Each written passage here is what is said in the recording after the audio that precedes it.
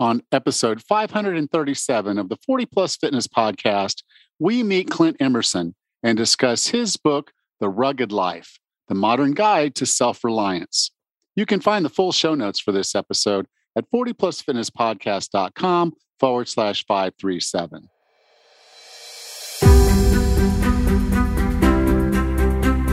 If you decided you're ready to make a change, to reclaim your health and fitness, the 40 Plus Fitness Podcast is here for you. Each week, we dive deep into health and fitness topics that affect those of us over 40. I'm Alan Meisner.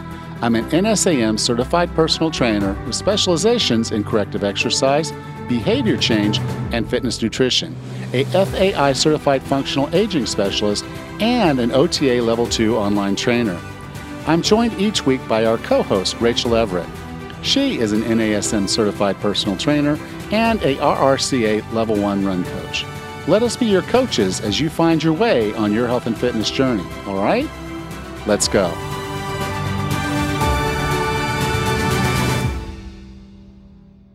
If you know you can't sustain another year of sliding down the aging curve, weight gain, body aches and pain, no drive, if you're ready to see your energy and confidence go up, up, up, and you want to build a sustainable lifestyle that helps you be the best you can be, then you should check out Be Fit for Task. 40plusfitness.com/BFFT. Inside BFFT, I work with you to develop the mindset needed to lose weight and keep it off, build up your fitness safely so you can be who you need to be, put together the right for you strategies and tactics, have accountability to stick with it, and create a sustainable, healthy lifestyle. I'll be like the headlights on your car and the rumple bumps on the side of the road to keep you on your road to wellness day or night. And at the end of our 6 weeks together, you'll have more energy, be stronger and healthier. And yes, you'll have lost weight. But more importantly, you'll have the skills and tools you need to keep going, to be fit for task, to live the life you're meant to live. Imagine how amazing that's going to feel. Apply at 40plusfitness.com/BFFT, and we'll get on a discovery call to make it happen. 40plusfitness.com/BFFT. Hey, Raz, how are things? Good, Alan. How are you today? I'm doing all right. Tammy got on an airplane just about 15 minutes before we started recording this to fly out for a vacation trip that she's taking with her friend. It was one of those pre-COVID trips that got canceled. And so now it's like, she's now on the list and got to go. And so she's going to be enjoying herself for 2 weeks. And then I'm going to be responsible for Lula's, which will be interesting. No, I've done it before for her to go back to the States for things. It's just going to for 2 weeks. And it's a slower period right now. But just, some additional moving parts in my life. But otherwise, everything's going well. Good. Glad to hear it. All right. Well, are you ready to talk to Clint Emerson? Sure. Sounds great. Our guest today is a retired Navy SEAL with 20 years of service in the Special Operations community. He served as a SEAL operator in SEAL Team 3, NSA, and SEAL Team 6. He is the founder of Escape the Wolf, which focuses on crisis management for global companies, both large and small. He is the best-selling author of the 100 Deadly Skills series. With no further ado, here's Clint Emerson. Clint, welcome to 40 Plus Fitness. Hey, how you doing, buddy? Nice to be here. So your book is called The Rugged Life, The Modern Guide to Self-Reliance. And I think a lot of folks will sit there and probably wonder, well, why on earth would Alan have somebody talking about, self-reliance and homesteading and all of those types of things on a health and fitness podcast? But in my mind, self-reliance and health and fitness are like intertwined. They're like hand in glove. You can't really have one without the other in a grand sense of things. I guess you can be healthy and fit without having some of these things. But I think some of the things that you get, and we'll get into that in a few minutes, from living a little bit more of a rugged life actually enhances your health and fitness. Yeah, exactly. You just nailed it. Like I always say, for, on the crisis side or with the 100 Deadly Skill book series, first and foremost, your human performance is everything. To be able to get yourself out of trouble, to get your family out of trouble, you've got to have at least the heart, the lungs, and the strength to get yourself away from whatever that threat is. And it could be natural disasters, man-made events, you name it, it's out there. And rugged life really is stretching out. It's what you do as a lifestyle, the things you do every day that can, one, give you far more fulfillment, and you get a huger sense of satisfaction when you're doing it yourself. And most of the things that, whether it's hunting, building, fishing, or farming, or whatever it is, those are physical activities. Like, you're going to probably get in better shape than just visiting the gym for an hour or two each day. So I think you hit it dead on, is that living a more rugged life will exponentially increase your health, both mentally, physically, and emotionally. Yeah, now, in our world where, I've got a gym, half a mile away from my home. We can call Uber Eats and they'll deliver just about anything you want.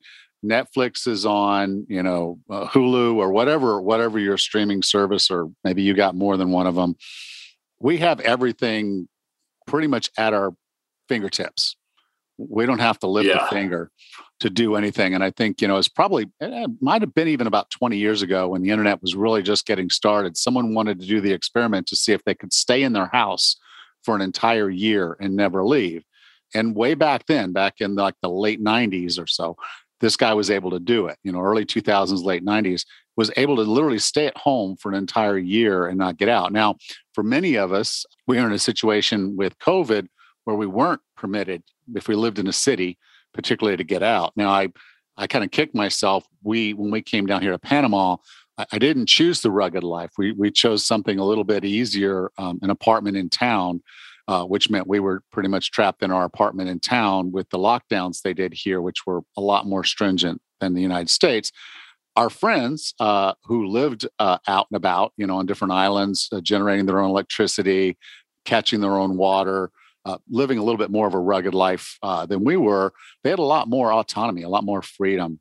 So that's kind of one of the reasons why I think the rugged life kind of now appeals to me a little bit more than it might have before, is seeing it firsthand. My friends were actually able to get out in the sun for more than 2 hours twice a week and walk around and do things. But, for the normal person, what is this rugged life that we're talking about? And why would it be something that someone would want to do when there's so many easy ways to live our lives today? Yeah, man, you hit a bunch of great stuff. I think first I'll start by answering the question with the pandemic certainly taught us all that being a little more self-reliant can be very valuable. It can be important. It can just allow a certain level of independence and freedom that you can't get if you are reliant on all these other things that you mentioned. So I would say, first and foremost, you don't have to dive 100% into the rugged life. I built the book so that you can just dip your toe if you want. You living in an apartment in a urban environment can do a lot, even with limited space, to increase your self-reliance and actually fend for yourself. Whether it's these vertical gardens now, you can grow just about anything inside your apartment in the corner with very little maintenance. It's just time, right? You just wait for things to grow and then you've got it. Or if you decide you dip your toe a couple of times and you like all these different little projects that you're doing and you're realizing, holy crap, this is actually not just is it giving me something in return, but the hard work that goes into it just feels so much better than, using an app, right? You don't get any satisfaction except the fat pill that shows up to your doorstep by using all the different Uber Eats and whatever else is out there, having your groceries delivered to your door. Yeah, that's pretty cool. But what if you could just grow some of those things yourself? And that's just a piece of it, right? If you're not into the farming aspect, well, then maybe it's the hunting. If you're not into hunting, then maybe it's just being your own handyman, being your own power grid, be your own homemaker. I was surprised at how many household products especially in the hygiene and the hygiene and grooming side of the house, that if you just got beeswax and some coconut oil, you can make shampoos, pomades, and conditioners, right?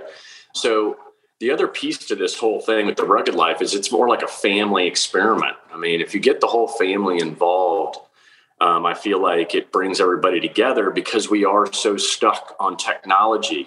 These days you have an entire family sitting in a living room. It's on Netflix, like you mentioned, but everybody is still on their own personal devices, and there's no solid family time. So Rugged Life, at whatever level you want to kind of live it, you will find out that whether it's one project or a dozen projects, when the whole family is involved, you're just going to all be so much more healthier. You're going to get that camaraderie going again. And you're not just, a bunch of individuals living in a house together. Yeah. It's interesting being down here. I run into a lot of people that they do this thing. They say, okay, look, this is so cool.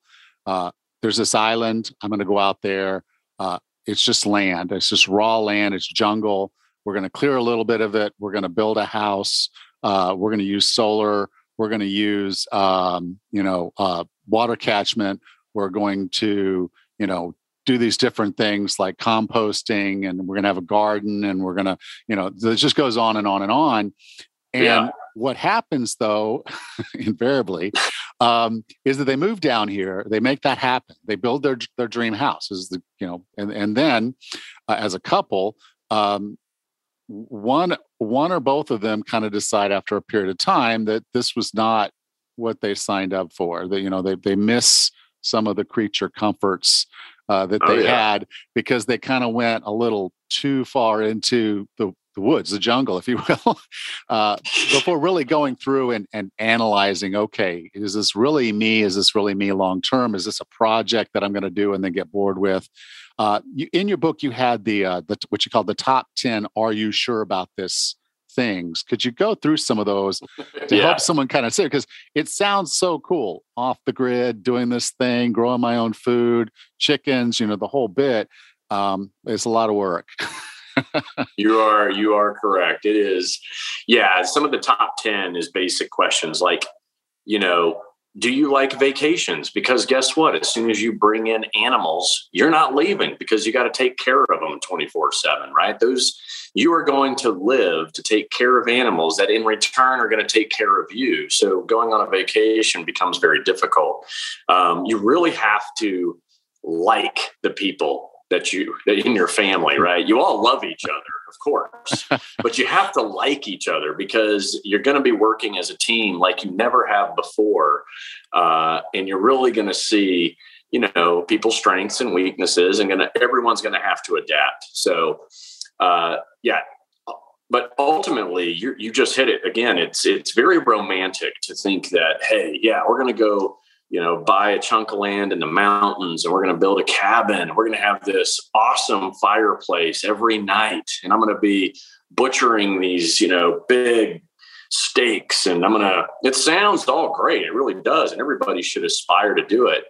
But there is nothing easy about it. And that's why it's the Rugged Life. It can be very hard work at times, but the return on that hard work is far better than what you get from, going to the grocery store, though that is convenient. And so there's a balance, if convenience is at one end of the spectrum, and then the Rugged Life is at the other, right?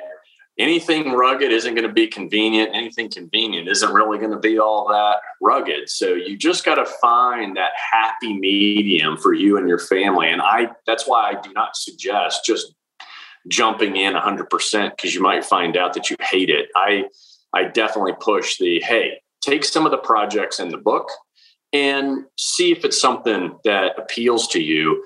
And the other biggest piece to all of it is that you're going to fail, and you're going to fail over and over again. You may spend a lot of time, getting the perfect soil, mix it with, get the compost going, then, everything to make the perfect vegetables.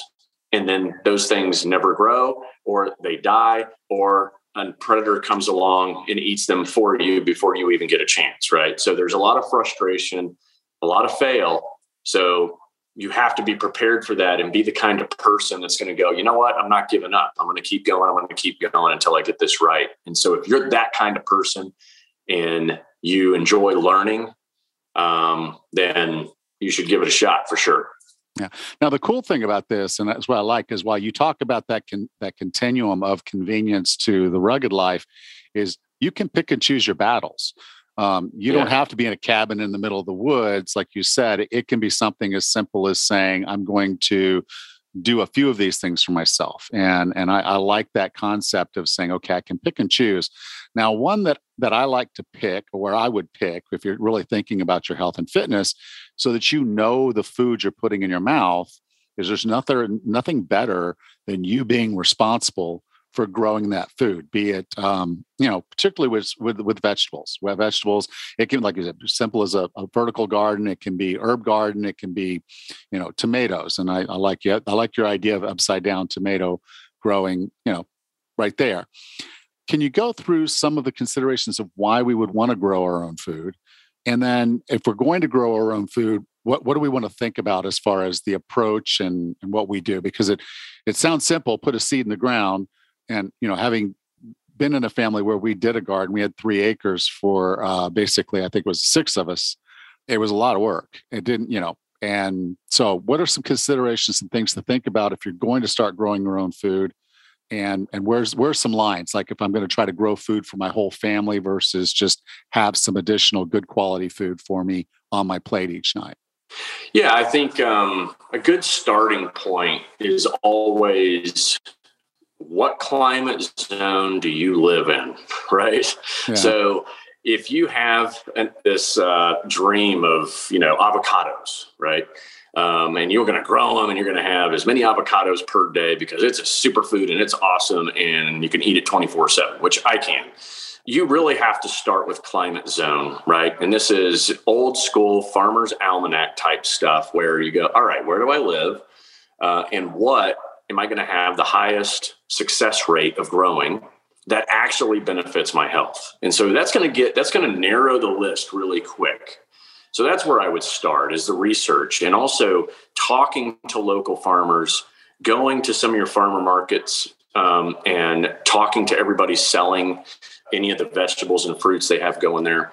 And getting educated is like the biggest number one step, so that you get, so that you increase your success. Next, once you figure out what that is, it's a good idea to start indoors, right? You can set up a basic lighting bank and get the seeds, the kickstart they need with a little bit of soil. And once they actually start to grow, and you actually see them break the surface of the little pods that you put them in, then you can, basically put them outside using just common language. You're taking something that started growing and you're going to transplant it to outdoors. And it's a very fragile moment, but it'll be fine. Making sure the soil outside matches the soil that they're in. And then now they're outside in sunlight and on their own. And you're going to have to obviously give some care and maintenance. You're going to have to do research on pest control, any of the other predators that might want to nibble on whatever it is you're growing, and basically put up whatever fortifications you need, which a lot of times is just chicken wire over your garden. Will keep out the birds and any of those little ground animals that, like rabbits, that want to come in and get a free meal. So, but I think the biggest piece is really doing the research and determining what's going to give you, that highest level of success in the area in which you live. And you really got to pinpoint it, especially like where I'm at in Texas. North Texas is far different than South Texas. And what you can grow in one, you can't grow in the other, even though you're in the same state. Yeah. And you have a really cool map in the book that kind of breaks it down into zones. Obviously, I'm a lot further south than any of your zones. And we can grow avocados here. One of the interesting things is when you plant that, you have to set your expectations. You won't have avocados for 10 years. And then you won't have avocados at all if your dog digs up the plant. Exactly. And that's a great point, because people do this on that same point. They think about apple tree or an orange tree or a peach tree, but you're still talking several years before you really get to the good fruit that tree produces. And like here in Texas, like the pecan industry is huge, right?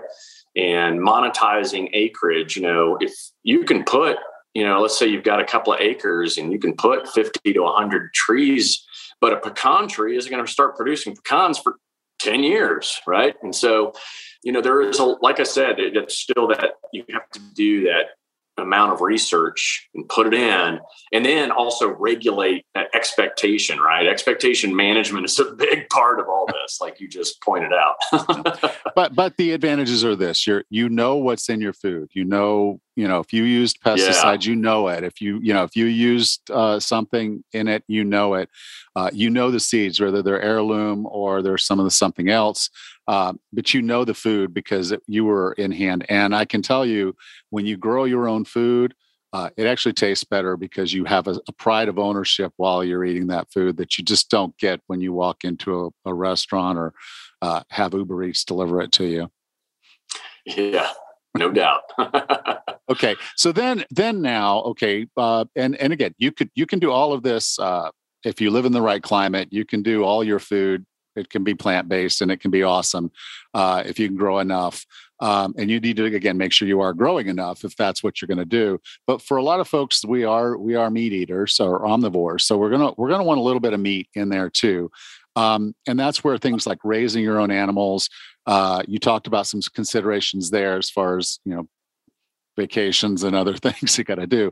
Hunting and fishing, which there are also some general considerations about that.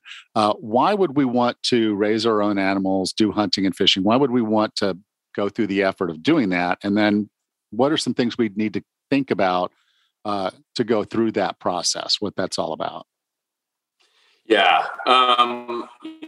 Harvesting anything, like you pointed out, is going to be healthier in the long run. But it's also important to note it might not be cheaper. I think a lot of folks think that, hey, I might save money by having chickens. Well, not at first. And it's going to take a while to get an egg for as cheap as you would buy an egg at a grocery store. It takes a while to get there because you have to invest. But something like chickens are somewhat easy, and it's important to note you have egg chickens and you've got meat chickens.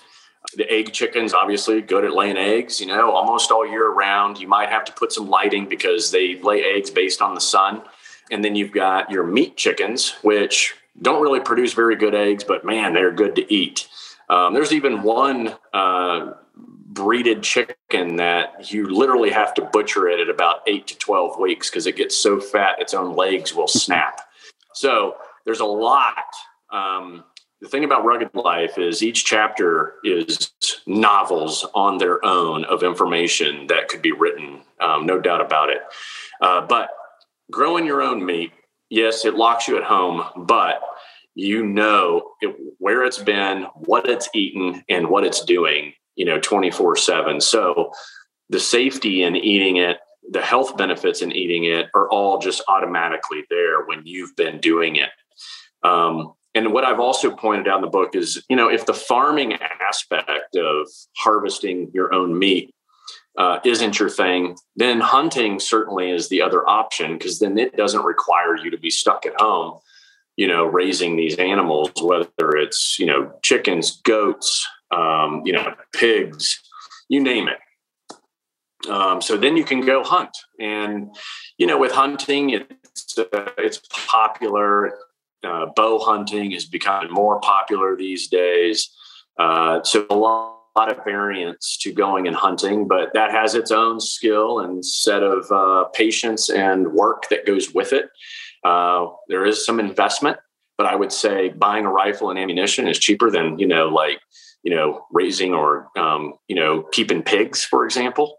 Pigs can, if you don't do it right, they can destroy everything. So, and the same with goats. People see these goats when they go to yoga, climbing on them and like, oh, I want one. But what they don't know is those things will eat the tires off your car if you leave them there long enough with your vehicle. So, but overall, once again, knowing where your meat is, looking out for it 24/7, butchering it and serving it to yourself. I mean, that goes back to where our country was 200 some years ago, where every man, woman, and child were self-reliant. And they had all of these skills in the book and then some, because it was just a way of life. And by drawing from a couple of these things here and there, you might find out that you like it as well. Yeah.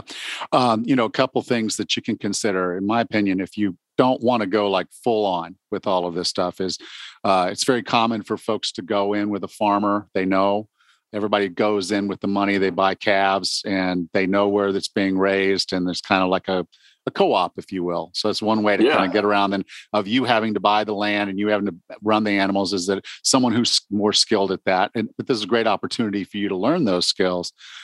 Also with the hunting and fishing is often you can get into groups. I know we would go hunting, back in the day, they'd run dogs, so you'd have the guys running their beagles and we'd all set up in different spots. And then you get done and it's like, okay, the dog that did the chase, he's going to get his first pick. And then the guy who shot the deer is going to get his pick. And then, the rest of us, if we didn't happen to hit that day, we're getting a little bit of something there. So it's an opportunity to kind of get those things. I can say the hunting and fishing is hit or miss. If you're going by yourself, but there are opportunities for you to get involved and try some of these things.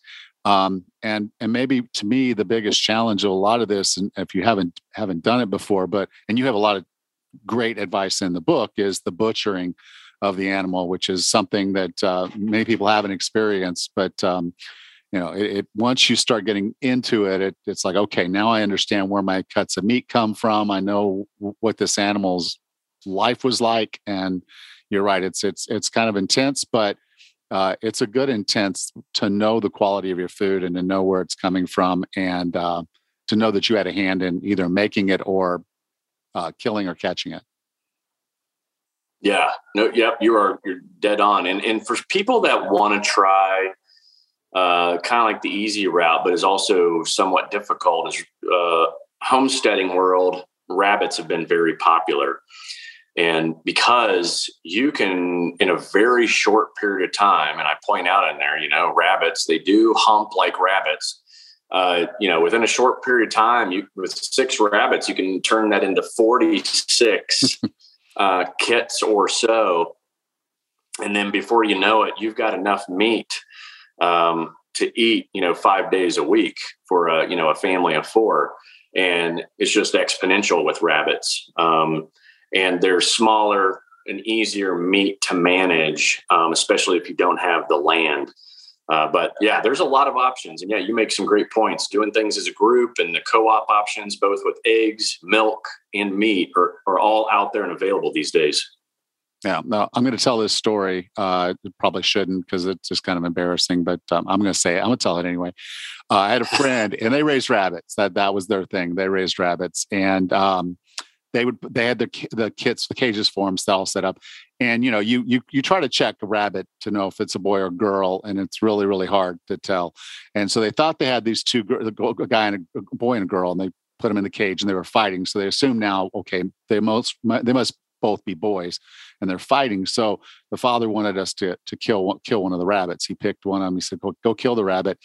And so we go out there, we grab the rabbit, and he hands it to me. And I go to grab the rabbit. I'm holding it against my chest, and the rabbit just kind of rests its chin right there on my neck. And you're like, I can't do it. Yeah. And so a little tear starts coming down my eye. I'm 15 years old. My friend turns around, he looks at me for just a second. Then he gets a tear in his eye, and his father drives up about this time in his truck, and he looks at the two of us. He says, "Damn it, build another cage." Yeah, that sounds about right. It's that's where I said it's easy, but also could be difficult, because killing a rabbit, they're so soft and cuddly. It's the last thing you want to kill. And they know that too about themselves, I think.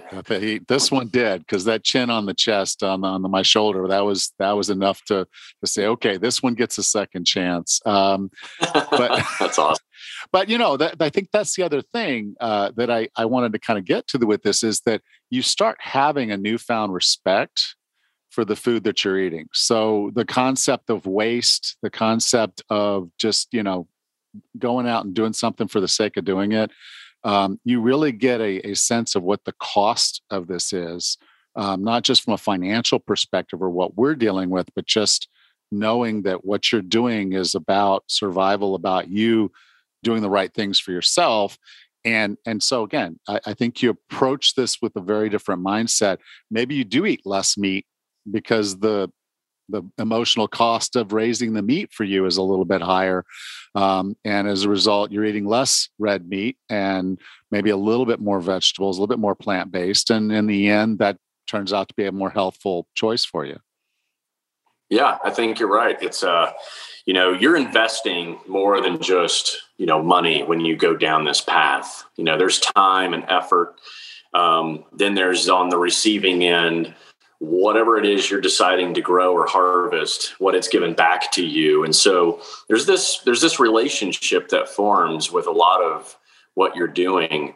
And every aspect of it becomes valuable, and you don't want any of it to go to waste. And I think if people just do one little thing here and there, holistically, they will kind of start to, grow up in a different way than what we're used to. Because these modern conveniences and technology, I think we all know it and we say it all the time that these things are, necessary evil, And I mean, look at us now. It does give us these great capabilities. I'm communicating from Texas to Panama, like live feed right now. And that aspect is just incredible, right? But at the same side, it really makes us lazy and complacent. And like I said, 200 years ago, everybody knew this stuff, and now it's very rare. And it took a pandemic for people to wake up and go, oh yeah, it might be a good idea that I know how to make, something as simple as hand sanitizer, right? We all learned it really quick when the shelves got empty, along with toilet paper, which is really odd. But now that we're somewhat through it, this is an opportunity really to embrace it and start trying new and different things. And hopefully that's the kind of impact the book has on everyone. Yeah. And I think other folks are going to look at it and say, okay, there's also the aspects of inflation and, where my food is coming from. You look at some of these industrial, plants where they're bringing in meat or eggs or whatever. And it's just, it's horrific to see some of the stuff that they do to these animals, and to know that, you can do this in a different, more sustainable way, I think is really a big step. Plus, again, not initially, but over time, just depending on what goes on in the world, being the self-reliant, having the sustainable source of something, whether it's vegetables or food, whatever, meat or whatever, and being able to hunt for yourself, being able to fish for yourself, those things is going to give you a way of having control. When inflation is out of your control and you just have to pay what the market costs when you want to have a steak or have some fish or have some eggs, you just pay what the market is. Versus if you are doing your own thing and get to a point of sustainability, it's now just about you taking care of the animals and them taking care of you, as you said earlier. Yep, you've nailed it. I mean, it's a crazy world. And I'm not a fear monger by any means, but reality is reality. You come out of a pandemic, you've got Russia invading countries, you have interest rates already going through the roof. The economy is screwed because of supply chain issues. Supply chain issues aren't getting fixed because other countries are still dealing with the pandemic, which slows things down. And recovery is just going to take a while. The economy is always kind of like this accordion. And, the impact of today, we may not recover for, a couple of years down the road. And so being more self-sufficient and self-reliant. All right. Well, Clint, I define wellness as being the healthiest, fittest, and happiest you can be. What are 3 strategies or tactics to get and stay well? Oh, it's a good question. I think number one, having a routine that looks after you first, right? I always have to tell myself, look out for myself first each day. And that's only because if I let the day get a hold of me, then I may not actually do anything for myself. And when I say that, I mean, you get up and you work out, right? And get that workout under your belt. It's also the same as, hey, I get my coffee, the MCT oil and collagen in my system right off the bat as well, because I'm looking out for myself first. And then, okay, sit down and organize your mind, right? So I'm a big list guy. So get those lists and keep your mind healthy and get the clutter out and down on paper, and then start tackling those tasks in the order of priorities in which whatever it is you're dealing with for the day. And then, of course, you have to power yourself. So make sure you're taking in the things that fuel the body and fuel the mind, So I like the intermittent fast. I feel like it's done, everyone's different about that kind of stuff. But for me, waiting till around lunchtime to really start taking in calories seems to work. And then I pretty much eat somewhat healthy from lunchtime till about 6 or 7. And then that's it, And I think regulating and getting into a routine and then implementing, what can I do that's healthy for the mind, healthy for the body, healthy for the spirit, and then just integrate that into my day. Then boom, it becomes automatic, after some time. And then before you know it, you realize, wow, I feel a hell of a lot better than I did a year ago. And that's how it should be, right? Every year you get older, you should be able to go, I feel better than I did last year.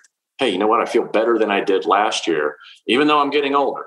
And it seems to be working, but I don't know. I'm no expert. It's working. It's working. Clint, if someone wanted to learn more about you, learn more about your book, The Rugged Life, where would you like for me to send them? Yeah, my entire ecosystem is at ClintEmerson.com. Super simple. You can pre-order or order the books right now, right there. And I really do appreciate your time and any of your listeners that go check ClintEmerson.com out or my Instagram page. I thank you ahead of time. All right.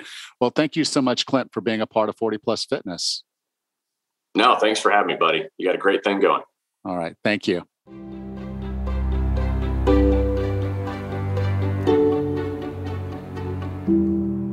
Welcome back, Raz. Hey, Alan. Wow. I'm telling you, you're speaking my love language here. We talk a lot about homesteading at our house up here. Yeah. I mean, I know I see a lot of videos. I know that your husband is a hunter and a fisherman, and just kind of the whole concept of going out in a hut on a lake and cutting a hole in the ice and sitting there and fishing. Not my thing. Sure. I'll take my kayak out here in the water and cast out or fish from a beach. But, I think the thing that I wanted people to take away from here is understanding the source of your food, and taking that on as a personal challenge to be more involved in the food.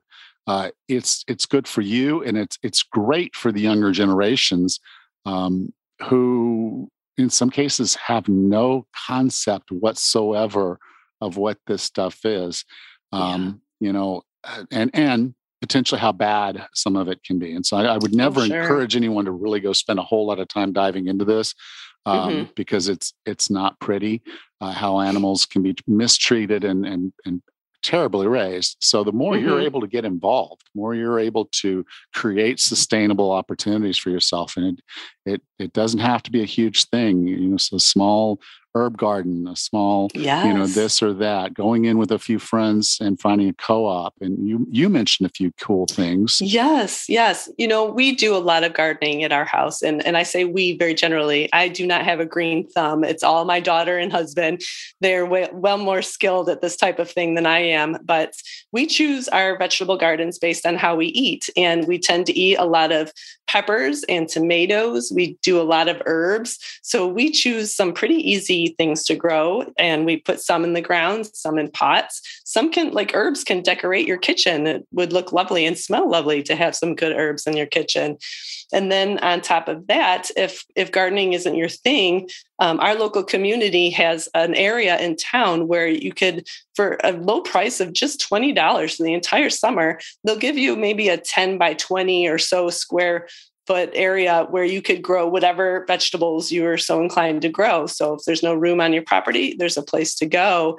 And also, my brother and sister-in-law, they have been doing a co-op where for a weekly fee, they get handed a bag of vegetables, which is really fun, from their local farm, because you never know what you're going to get. So, you could get really creative in the kitchen if you're getting some vegetables that you may not normally cook with. So there's a lot of affordable options if growing isn't your thing. So there's other things to look into. And the reality of it is that there's some work involved. I grew up and we had 3 acres, and so that was a chore. And then after you get the food, you have to think in terms of, you don't want it to go to waste. So, like we had plum trees, and there was like three or four plum trees, and they would all come ripening at the same time. Of course. Well, I can personally tell you from experience, don't eat a lot of plums at one time. Plums are prunes. FYI. Oh my goodness. They're just moisture prunes, and they will do the same thing. So, what you end up doing is saying, what are the preservation techniques that I can employ to keep this food and have it for later? So you talk about tomatoes, and you can can tomatoes. So you learn how to use the mason jars and the hot water and creating pressure and putting the caps on and letting it sit and hear that pop, and you're like, okay, we're good. Same thing with the preserves that we did for, like I said, the plums. We would do that also with blackberries. The blackberry preserves went very, very fast, though. So that would be delicious. They were. But that's the whole point. We knew where our food was coming from. The chickens and ducks and turkeys that we raised, we knew what they were eating. We knew where they were. And so that gave us some ownership there and changed behaviors, because it wasn't this simple thing of throwing things out and not utilizing them, because you knew the cost and you knew what was involved. And then with the fishing and the hunting, it was like, okay, we know where our meat's coming from, and we know sometimes we're going to be lucky and have a good harvest, if you will. And then other times we're not. And we have to look at what's going on. Why aren't there as many deer? And maybe it's a good thing we're not getting a big harvest this year, because if there's not enough deer for us to see the deer, then maybe we don't need to be hunting the deer as much. So it allows you to get more creative with understanding the environment you're in, and hunting and fishing and growing your own, raising your own. I think those are just huge opportunities for us to become more self-sufficient. And Clint's book, again, it is about being resilient. It's about being self-sufficient. And it goes a lot deeper. He teaches things about welding, solar panels, water. So all the things that you would say if I was really going to homestead and figure stuff out for myself. And is it a complete manual for how to do this? No, but it is an excellent source if you're saying, I really want to start figuring out, I want to buy that cabin in the woods and move there. I want to buy that house, or that property down there I hear about in Bocas del Toro, where I can own my own island for less than $200,000, and I can build a sustainable house with solar, water catchment, and all that. This will give you some general ideas about what's involved in doing that, and kind of coming to the conclusion, I really cut out to do that, because so many people move down here and say, yeah, this sounds great, until we go 3 weeks without rain. Or we go 3 weeks with rain. Yes, just like you just did. Oh my gosh. Yeah. Well, it's good to try some of these little things, and absolutely buy the book, because it's good to read about and do your research before you invest a whole ton of time, because you're right. Failure happens. We evicted 2 groundhogs last year that ate a good chunk of our garden before we could. And it's just these type of things happen. So it's good to try these experiments every now and then and see what happens. Okay. Well, Raz, that's all I really had for this week. What about you? Sure. No, that's great. Take care. You too. Bye. Thanks. Bye-bye. Next time on the 40 Plus Fitness podcast, we meet Dr. Michelle Sager and discuss her book, The Joy Choice: How to Finally Achieve Lasting Changes in Eating and Exercise. Until then, have a happy and healthy week.